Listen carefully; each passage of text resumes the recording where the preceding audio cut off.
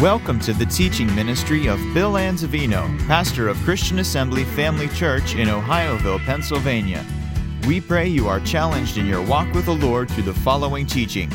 For more information about Christian Assembly Family Church or to subscribe to our free podcasts, please visit us on the web at cafamily.net. Father, we thank you so much for your holy written word. We study it in the precious name of Jesus. We invite your Spirit to be our teacher tonight, to guide us into everything willed by you, to give us a revelation and understanding of those things that you so, dear Father God, desire to implant within the hearts and lives of each and every one of us, your children. We believe to be changed tonight from glory to glory by what we hear, that we might, dear Father God, conform to the very image of Jesus and become that for which he shed his precious and holy blood, that we might succeed in carrying out the purpose of your will for all of our lives and be a shining light in the world of darkness and hold forth the word of life to this generation that you've called us to. And for all things, Father, we'll give you the praise, honor, and glory that you deserve in Jesus' precious and holy name.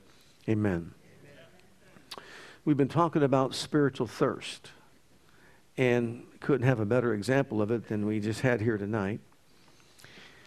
We're talking about how it's those that hunger and thirst for righteousness that will be filled, and that God doesn't pour out his Spirit where the ground or the life is saturated with things like religious traditions of men.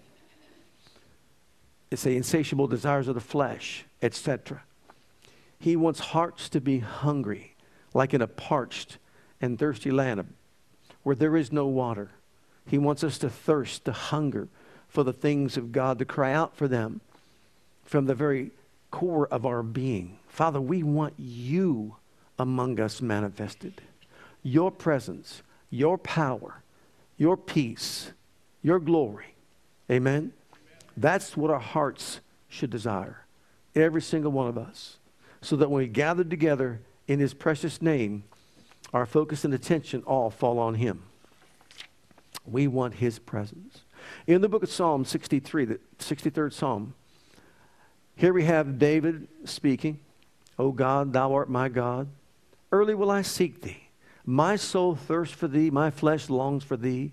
In a dry and thirsty land where no water is, to see your power and your glory, so as I have seen thee in the sanctuary.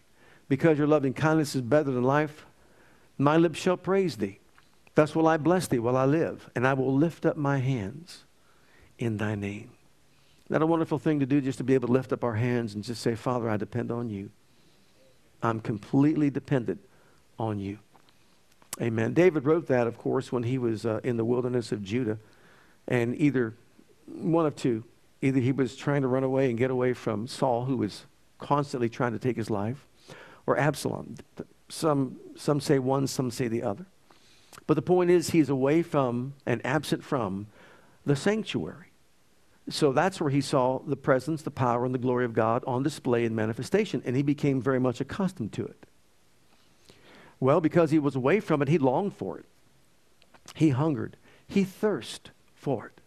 Remember Psalm 42, verse 1 that says, as the deer pants for the water brook, so my soul longs after thee. And it's a picture that he's painting us of a deer that's running away from its hunter, that's being chased by probably dogs or whatever, and it's spent, completely spent, and so far spent that it can only find refuge at a water brook, panting for water. In some cases, just diving in and only its nose being above water, just wanting it so badly to absorb it, to drink it. And that's what he's saying, is that we need to be the same way. We need to be so thirsty for God that nothing else will satisfy. You know, in Jeremiah 2:13, we talked about that on Sunday. My people, he said, they've committed two evils. Number one, they have forsaken me, the fountain of living water. And number two, they built for themselves cisterns that can't hold water. And so, in other words, he's saying this, I'm the fountain of living water, and you find satisfaction and fulfillment in me and nothing else, because everything else won't satisfy. And when you're trying to fulfill those desires, to be satisfied, with these things that are insatiable desires of the flesh, you'll never be satisfied because it's a cracked cistern. It just can't hold the water. That's why those things are just insatiable. You could never have enough, never have enough, never have enough. You want more, you want more, and you want more. It just keeps on going out and keeps on flowing out and keeps on flowing out. You need more. But you know what? When you come and you drink from the fountains of living water, hallelujah, He satisfies. You can have that well of water springing up to everlasting life, and then the rivers of living water flowing out from you when filled with the Holy Ghost and with power. Amen? Amen. In the book of 2 Chronicles, chapter 5, David was comparing his thirst to that of being in the desert when there's no water and how thirsty you could become. But he longed for the power and the glory of God to be seen. It's what he wanted to see. Look at 2 Chronicles, chapter 5. This is an idea of what he was longing for. It came to pass when the priests would come out of the holy place, for all the priests that were present were sanctified. Everybody say sanctified. In other words, set apart for a specific purpose. How many of you know that you're a priest tonight? And you've been sanctified, set apart for a purpose tonight. To come together here in this place. And did not then wait by course. Also the Levites, which are the singers, all of them of Asaph and Heman and Jeduthun, with their sons and their brethren being arrayed in white linen. Everybody say white linen. They were sanctified, now they're purified. The praise team. This is the praise team. They're what? They're purified. Having right motives, heart desires, and attitudes. Having cymbals and psalteries and harps stood at the east end of the altar, and with them 120 priests sounding with trumpets. It came even to pass, as the trumpeters and singers were divided. Okay. No, they were as one. To make one sound to be heard in praising and thanking the Lord. And when they lifted up their voice with the trumpets and cymbals and instruments of music and praised the Lord, saying, for He is good, for His mercy endureth forever, that then, when they were sanctified, when they were purified, when they were unified, that then even the house was filled with the cloud, even the house of the Lord. Imagine this, so that the priest could not stand to minister for by reason of the cloud, for the glory of the Lord had filled the house of God. I don't know about you, but I like the house to be filled with glory. Amen. What about you? The glory, that's our purpose. That's why we come together, to create a habitation for God so that His presence, His power can be manifested among us in a powerful, impacting way as far as all of our lives are concerned. But to have it, we've got to thirst for it. To have it, we've got to hunger for it. In other words, we've got to want it badly. Now, 2 Chronicles chapter 7, we see a similar situation that David could have been referring to. Now remember, David was never in the temple. This was talking about the sanctuary, the tabernacle. This was not built until David departed this realm of life. You know that. So he's not talking about the temple that was built. This is the sanctuary of the tabernacle, is where he saw his power, his glory. Now when Solomon had made an end of praying, the fire came down from heaven. Notice, fire came down and consumed the burnt offering and the sacrifices. And the glory of the Lord filled the house. And the priest could not enter into the house of the Lord because the glory of the Lord had filled the Lord's house. And when all the children of Israel saw how the fire came down and the glory of the Lord upon the house, they bowed themselves with their faces to the ground upon the pavement and worshiped and praised the Lord, saying, for He is good, for His mercy endureth forever.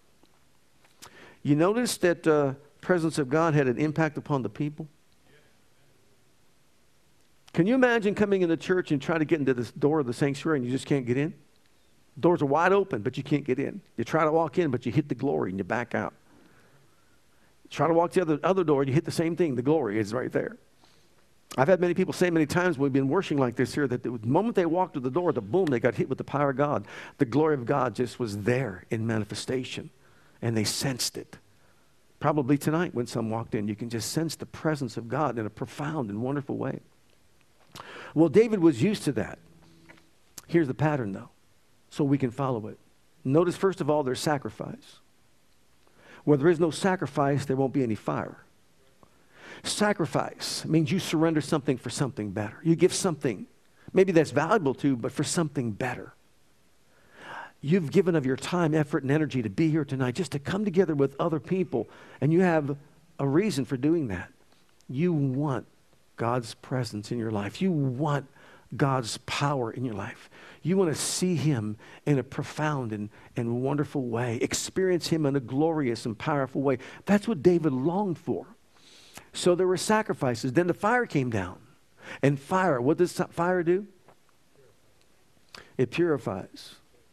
It energizes. Fire is an extremely powerful force. It refines. It causes people to act. It energizes people to get moving and doing certain things. It transforms. I'm telling you, when the fire of God is in manifestation, it can do things that thousands of words cannot. On the day of Pentecost, when the fire fell, see, the sacrifice was already made, Jesus.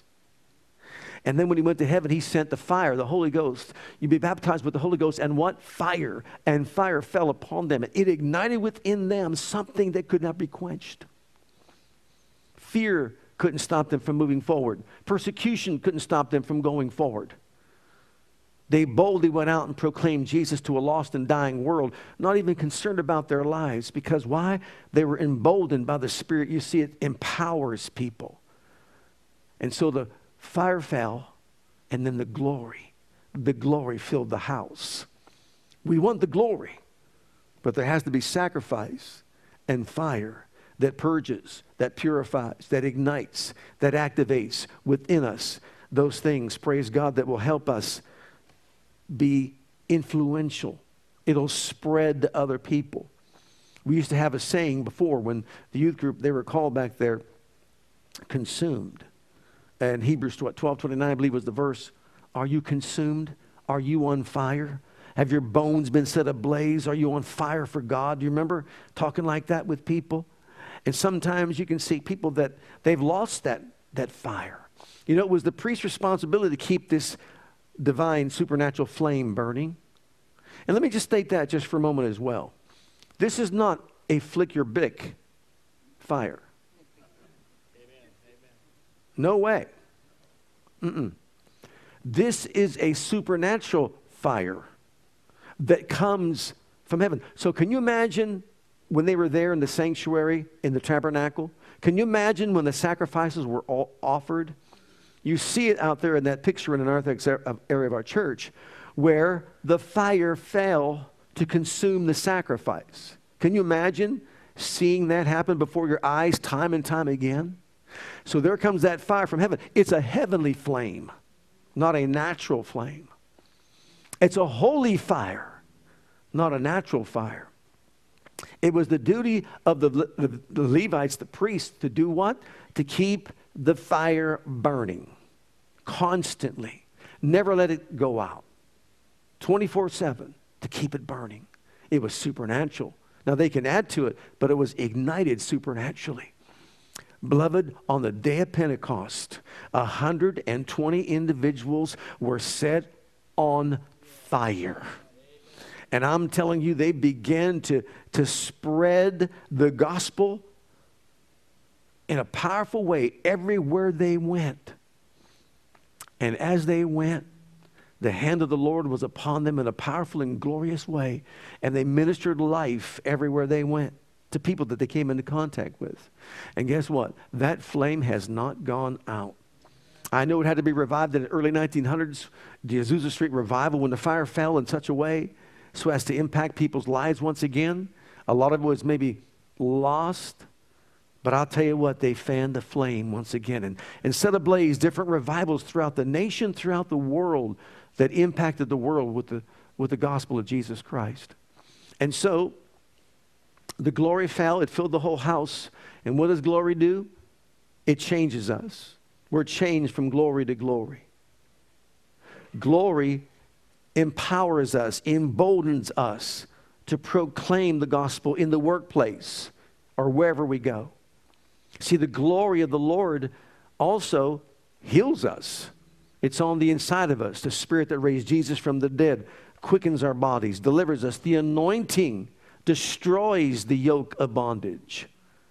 And that's why it's important to join together with other believers and come together and experience even a greater measure of the presence and power of God. The anointing of God can increase. If one can chase 1,000, two can put 10,000 to flight.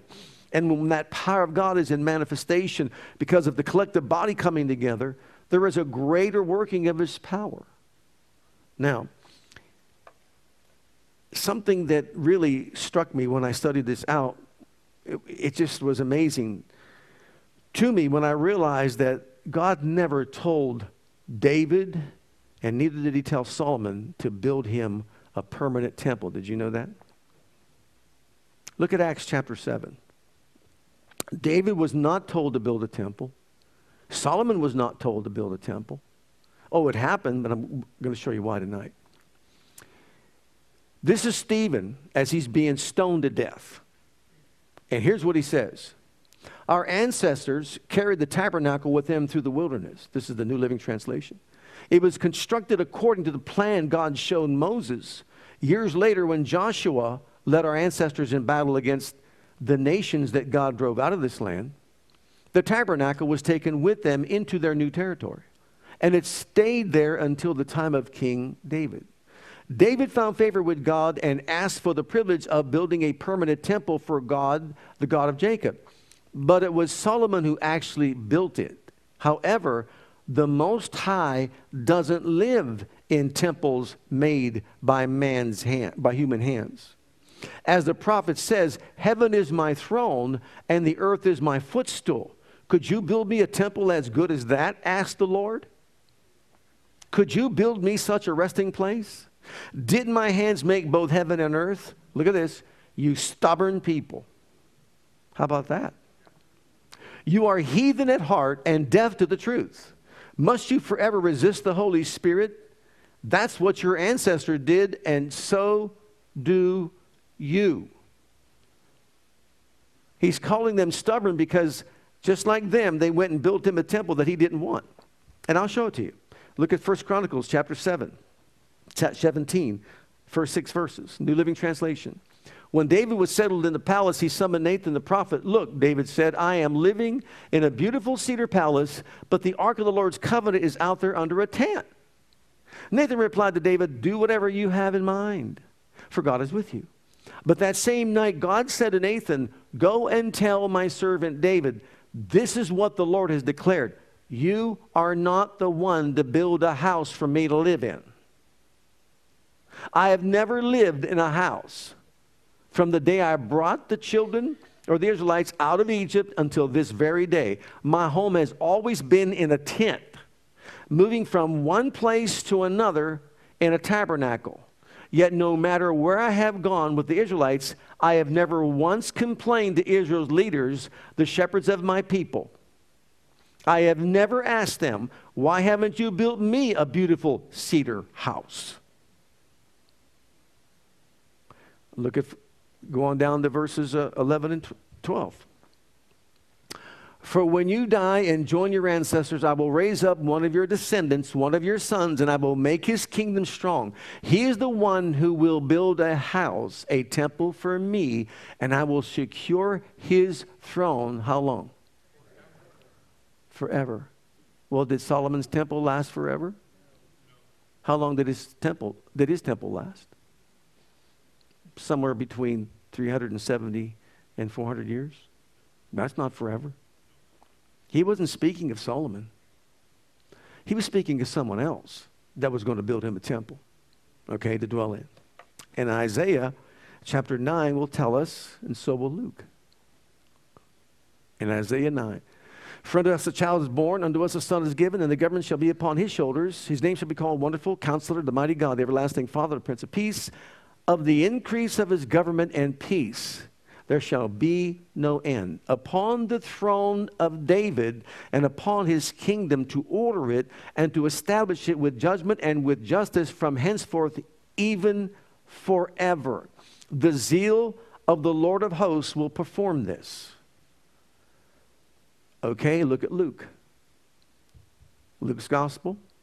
And behold, thou shalt conceive in thy womb and bring forth a son, and shalt call his name Jesus. He shall be great and shall be called the Son of the Highest, and the Lord shall give unto him unto him the throne of his father David. And he shall reign over the house of Jacob. How long?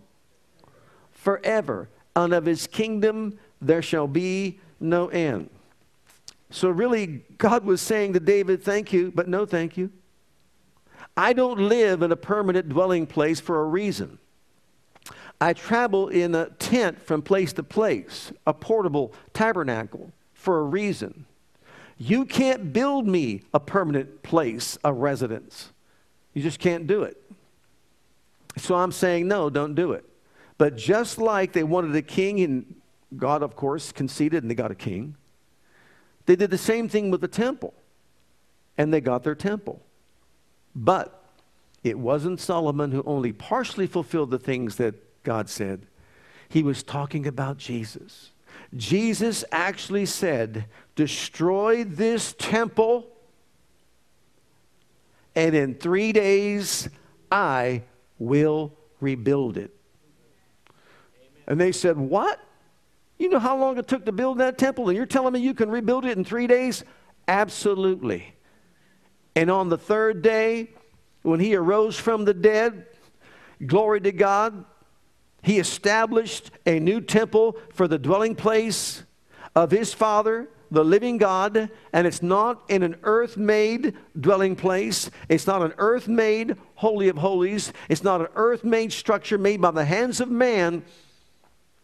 It is the very hearts of the people of God. You are the temple of the living God. That's why he was saying, I'm going to be I'm portable. I'm going to be living in each and every one of you that accept the sacrifice of the blood of the Lamb. Look in the scriptures. Ephesians chapter 2. Look at verse 19. This is the New Living Translation. So now you Gentiles are no longer strangers and foreigners. You are citizens along with all of God's holy people. You are members of God's family. Together we are his what? His what?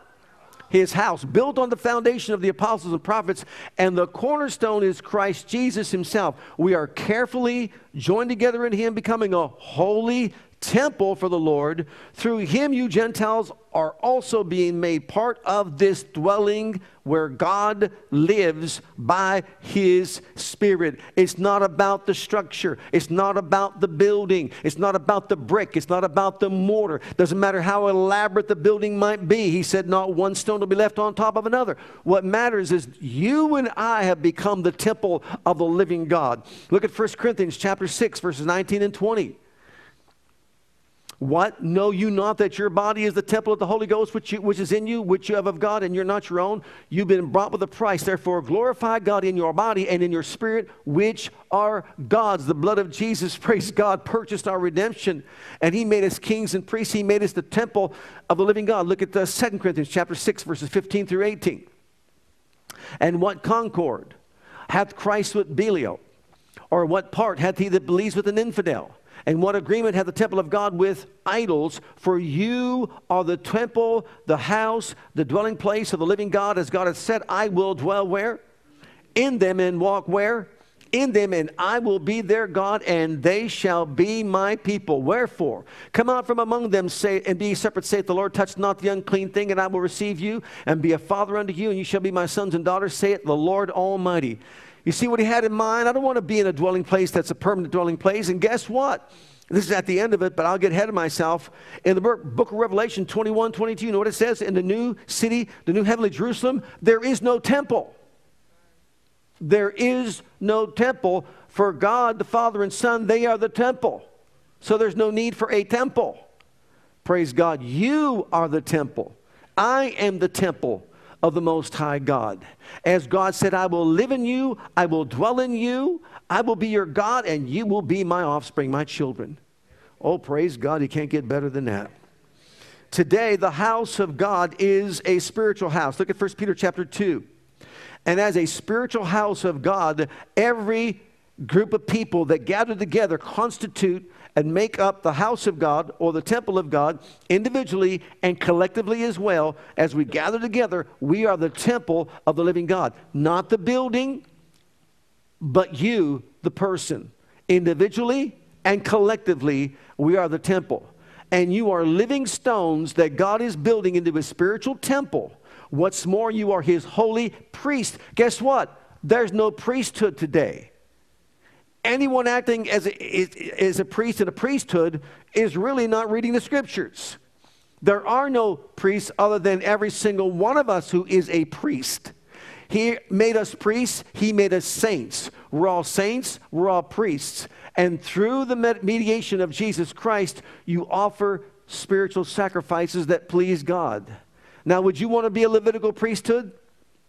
Slaughtering animals and offering them on the altar of sacrifice? I wouldn't want to do that, would you? We shun away from that. Well, we don't offer those kinds of sacrifices. We offer spiritual sacrifices that are acceptable to God through Jesus Christ. So, as priests, and we're all priests, we have a duty to perform, just like they did back then. In the temple, you are the temple, and we are the temple. And so what's our duty? To offer spiritual sacrifices. Well, what are they? Look at Hebrews chapter 13, verse 15.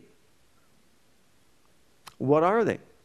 By Him, therefore, let us offer the sacrifice of praise to God. How often? Continually to God. That is the fruit of our lips, giving thanks to His name. You and I are to offer to God thanksgiving and praise as a sacrifice continually to keep the fire burning, to keep the presence of God in manifestation. You see why the enemy wants to get us to a place that we're down and despondent and full of despair and fear and anxiety and worry, and the list goes on, unfulfilled, unsatisfied in life and all that? Because he knows if he can steal our joy, he can steal everything that God wants to do in our lives. But you and I are called upon by God to continually keep the fires burning. With what? Offering sacrifices of praise. Why? Because the sacrifice was sacrificed. Jesus died upon the cross. He arose victorious over death, hell, and the grave. And that means that all the work has been done. There's no longer any need for thousands of animal sacrifices. You go back to the time of Solomon and when his temple was dedicated in 2 Chronicles 7 verse 4, I believe it is, you realize that Solomon offered like 22,000 oxen. Can you calculate that? Where would you put all those? And how many sheep? 100 and some thousand? Over like 120,000 sheep? Can you imagine, just to appease God, you're offering all these sacrificial animals? And can you imagine the blood that was shed? Well, guess what? Our carpet isn't stained. We don't need to bring in an animal to sacrifice it to appease God. Oh, the last lamb has been slain. His name is Jesus, and His sacrifice forever perfects you and perfects me. And all we have to do is just thank you, Jesus. Thank you, Jesus. Hallelujah. I am saved. I am healed. I am delivered. I am set free. That is our sacrifice. And then in Romans chapter 12 and verse 1, another spiritual sacrifice. Look at what it says. I beseech you, therefore, brethren, by the mercies of God, that you present your bodies a living sacrifice, holy, acceptable to God, which is your reasonable service, or as one translation says, your spiritual duty. In other words, Lord, I'm just going to sacrifice myself today. I want my eyes to see what you want them to see. I want my ears to hear what you want them to hear. I want my hands to do what you want them to do. I want my feet to walk where you want them to walk. Praise God. I'm giving you myself, my thoughts, my mind, my body. I'm completely sold out to you today. Use me as you would. I sacrifice the sacrifice of my life to honor you today as I live. Oh, praise God. You know what He does? He inhabits that. Look at the book of Matthew, chapter 21. Here, so important. Sometimes we don't catch these things and we let them slip by. But in the beginning of His ministry, you know, He cleansed the temple. Remember He went in and cleansed the temple? He sure did. The money changers and all that, He drove them out. Now here in Matthew 21, at the end of His ministry, He cleans house again. He really makes a statement. And here's what happens. Jesus went to the temple of God, cast out all them that sold and bought in the temple, overthrew the tables of the money changers, and seats of them that sold doves. Said to them, It is written, my house shall be called a house of prayer. But you've made it a den of thieves. And the blind and the lame came into him in the temple, and he healed them. And when the chief priests and scribes saw the wonderful things that he did, and the children crying in the temple and saying, Hosanna to the Son of David, they were so excited, happy, and rejoicing. So displeased, and said to him, hearest thou not what these say? And Jesus said to them, yea, have you never read out of the mouth of babes and sucklings thou hast perfected praise? And what we have in these verses of Scripture is a clear understanding of what the temple of God is to be about. The house of God is to be about. It is a house of purity. He cleansed the temple of anything and everything that would defile or dishonor God. We are the temple. The Bible says to cleanse yourself of all filthiness of flesh and spirit, perfecting holiness in the fear of God, 2 Corinthians 7:1. So since we're the temple and He's living in us, He said, clean house. Praise God. Let the fire purge us. Let the fire cleanse us. Amen. That's why we want to come to church, so we can get together among other people and let the fire fall and challenge every one of us and cleanse us and purify our hearts. Secondly, it's a house of purity, then prayer. Prayer. Praise God, we gather together, and praise is a form of prayer. We've gathered together in Jesus' mighty name. Pray for the sick, pray for the lost, pray for marriages, pray for whatever. We're here to pray, praise God. We're here not to peer at other people and see what's going on with them, but we're here to pray and seek the face of the living God for us, for the community, for our families, etc., etc. We're here to be pure, to be prayerful, and then power. He brought that, notice after there was purity, there's prayer, now power. Power, they came in that were blind, those were deaf and dumb, etc. And He healed them. He healed them. Power. Oh, there was a display of awesome power there among the people. So much so it disturbed the religious folk. They didn't want to have anything to do with it. How sad, wouldn't you say? Can you imagine the joy upon the faces of those that were delivered and set free finally by the power of God? You know what? It's easy to become complacent in church and just to think, well, I'm just going there to do my duty, do my service, and sit down, get a few things, and just get out. But you know what? When it really works, and when people come together and they're set apart, I'm there for a purpose. I'm there to promote the greater manifestation of the power of Almighty God. I'm there, praise God, with this understanding. I'm going to connect with the living God in a powerful and glorious way. David said, I thirst for this. I don't want to go there and just say we did this, we did that, and whatever, had a little religious, ceremony that we went through, rituals and all that.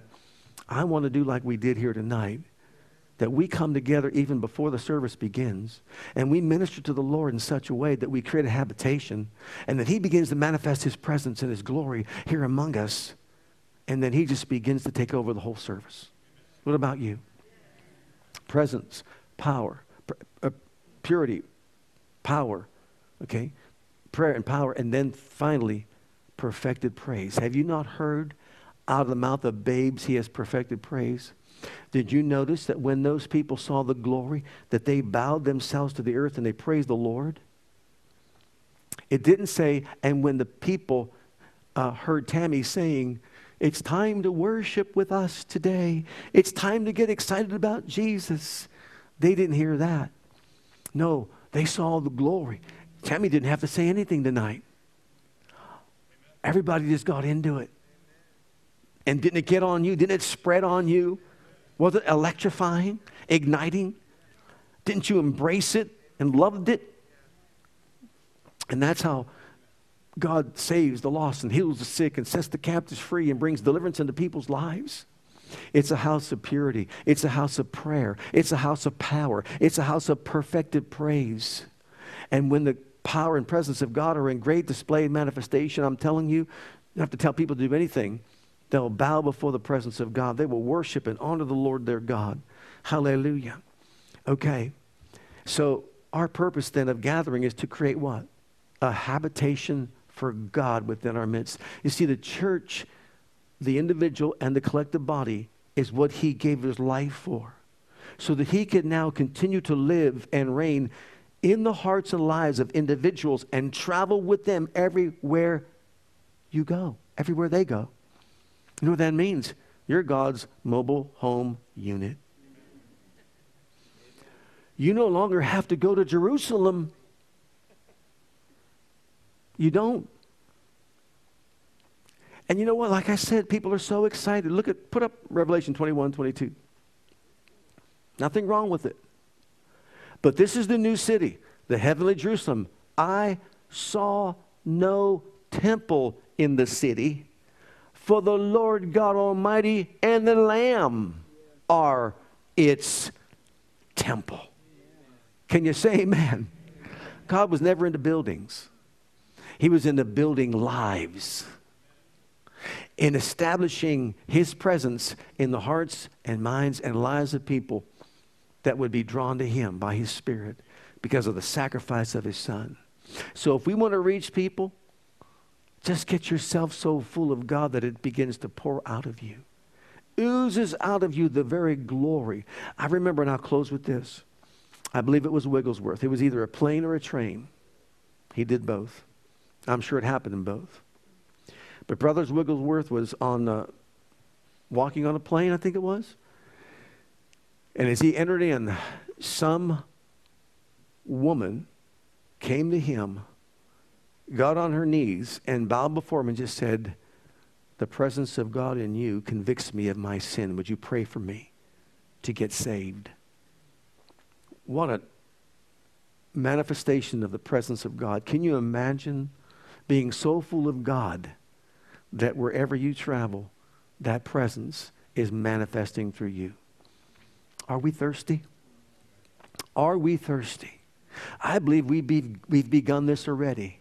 That as a church body, we are thirsty for the real power of God to be in manifestation. Can you say amen? For the glory to fill the temple. Hallelujah.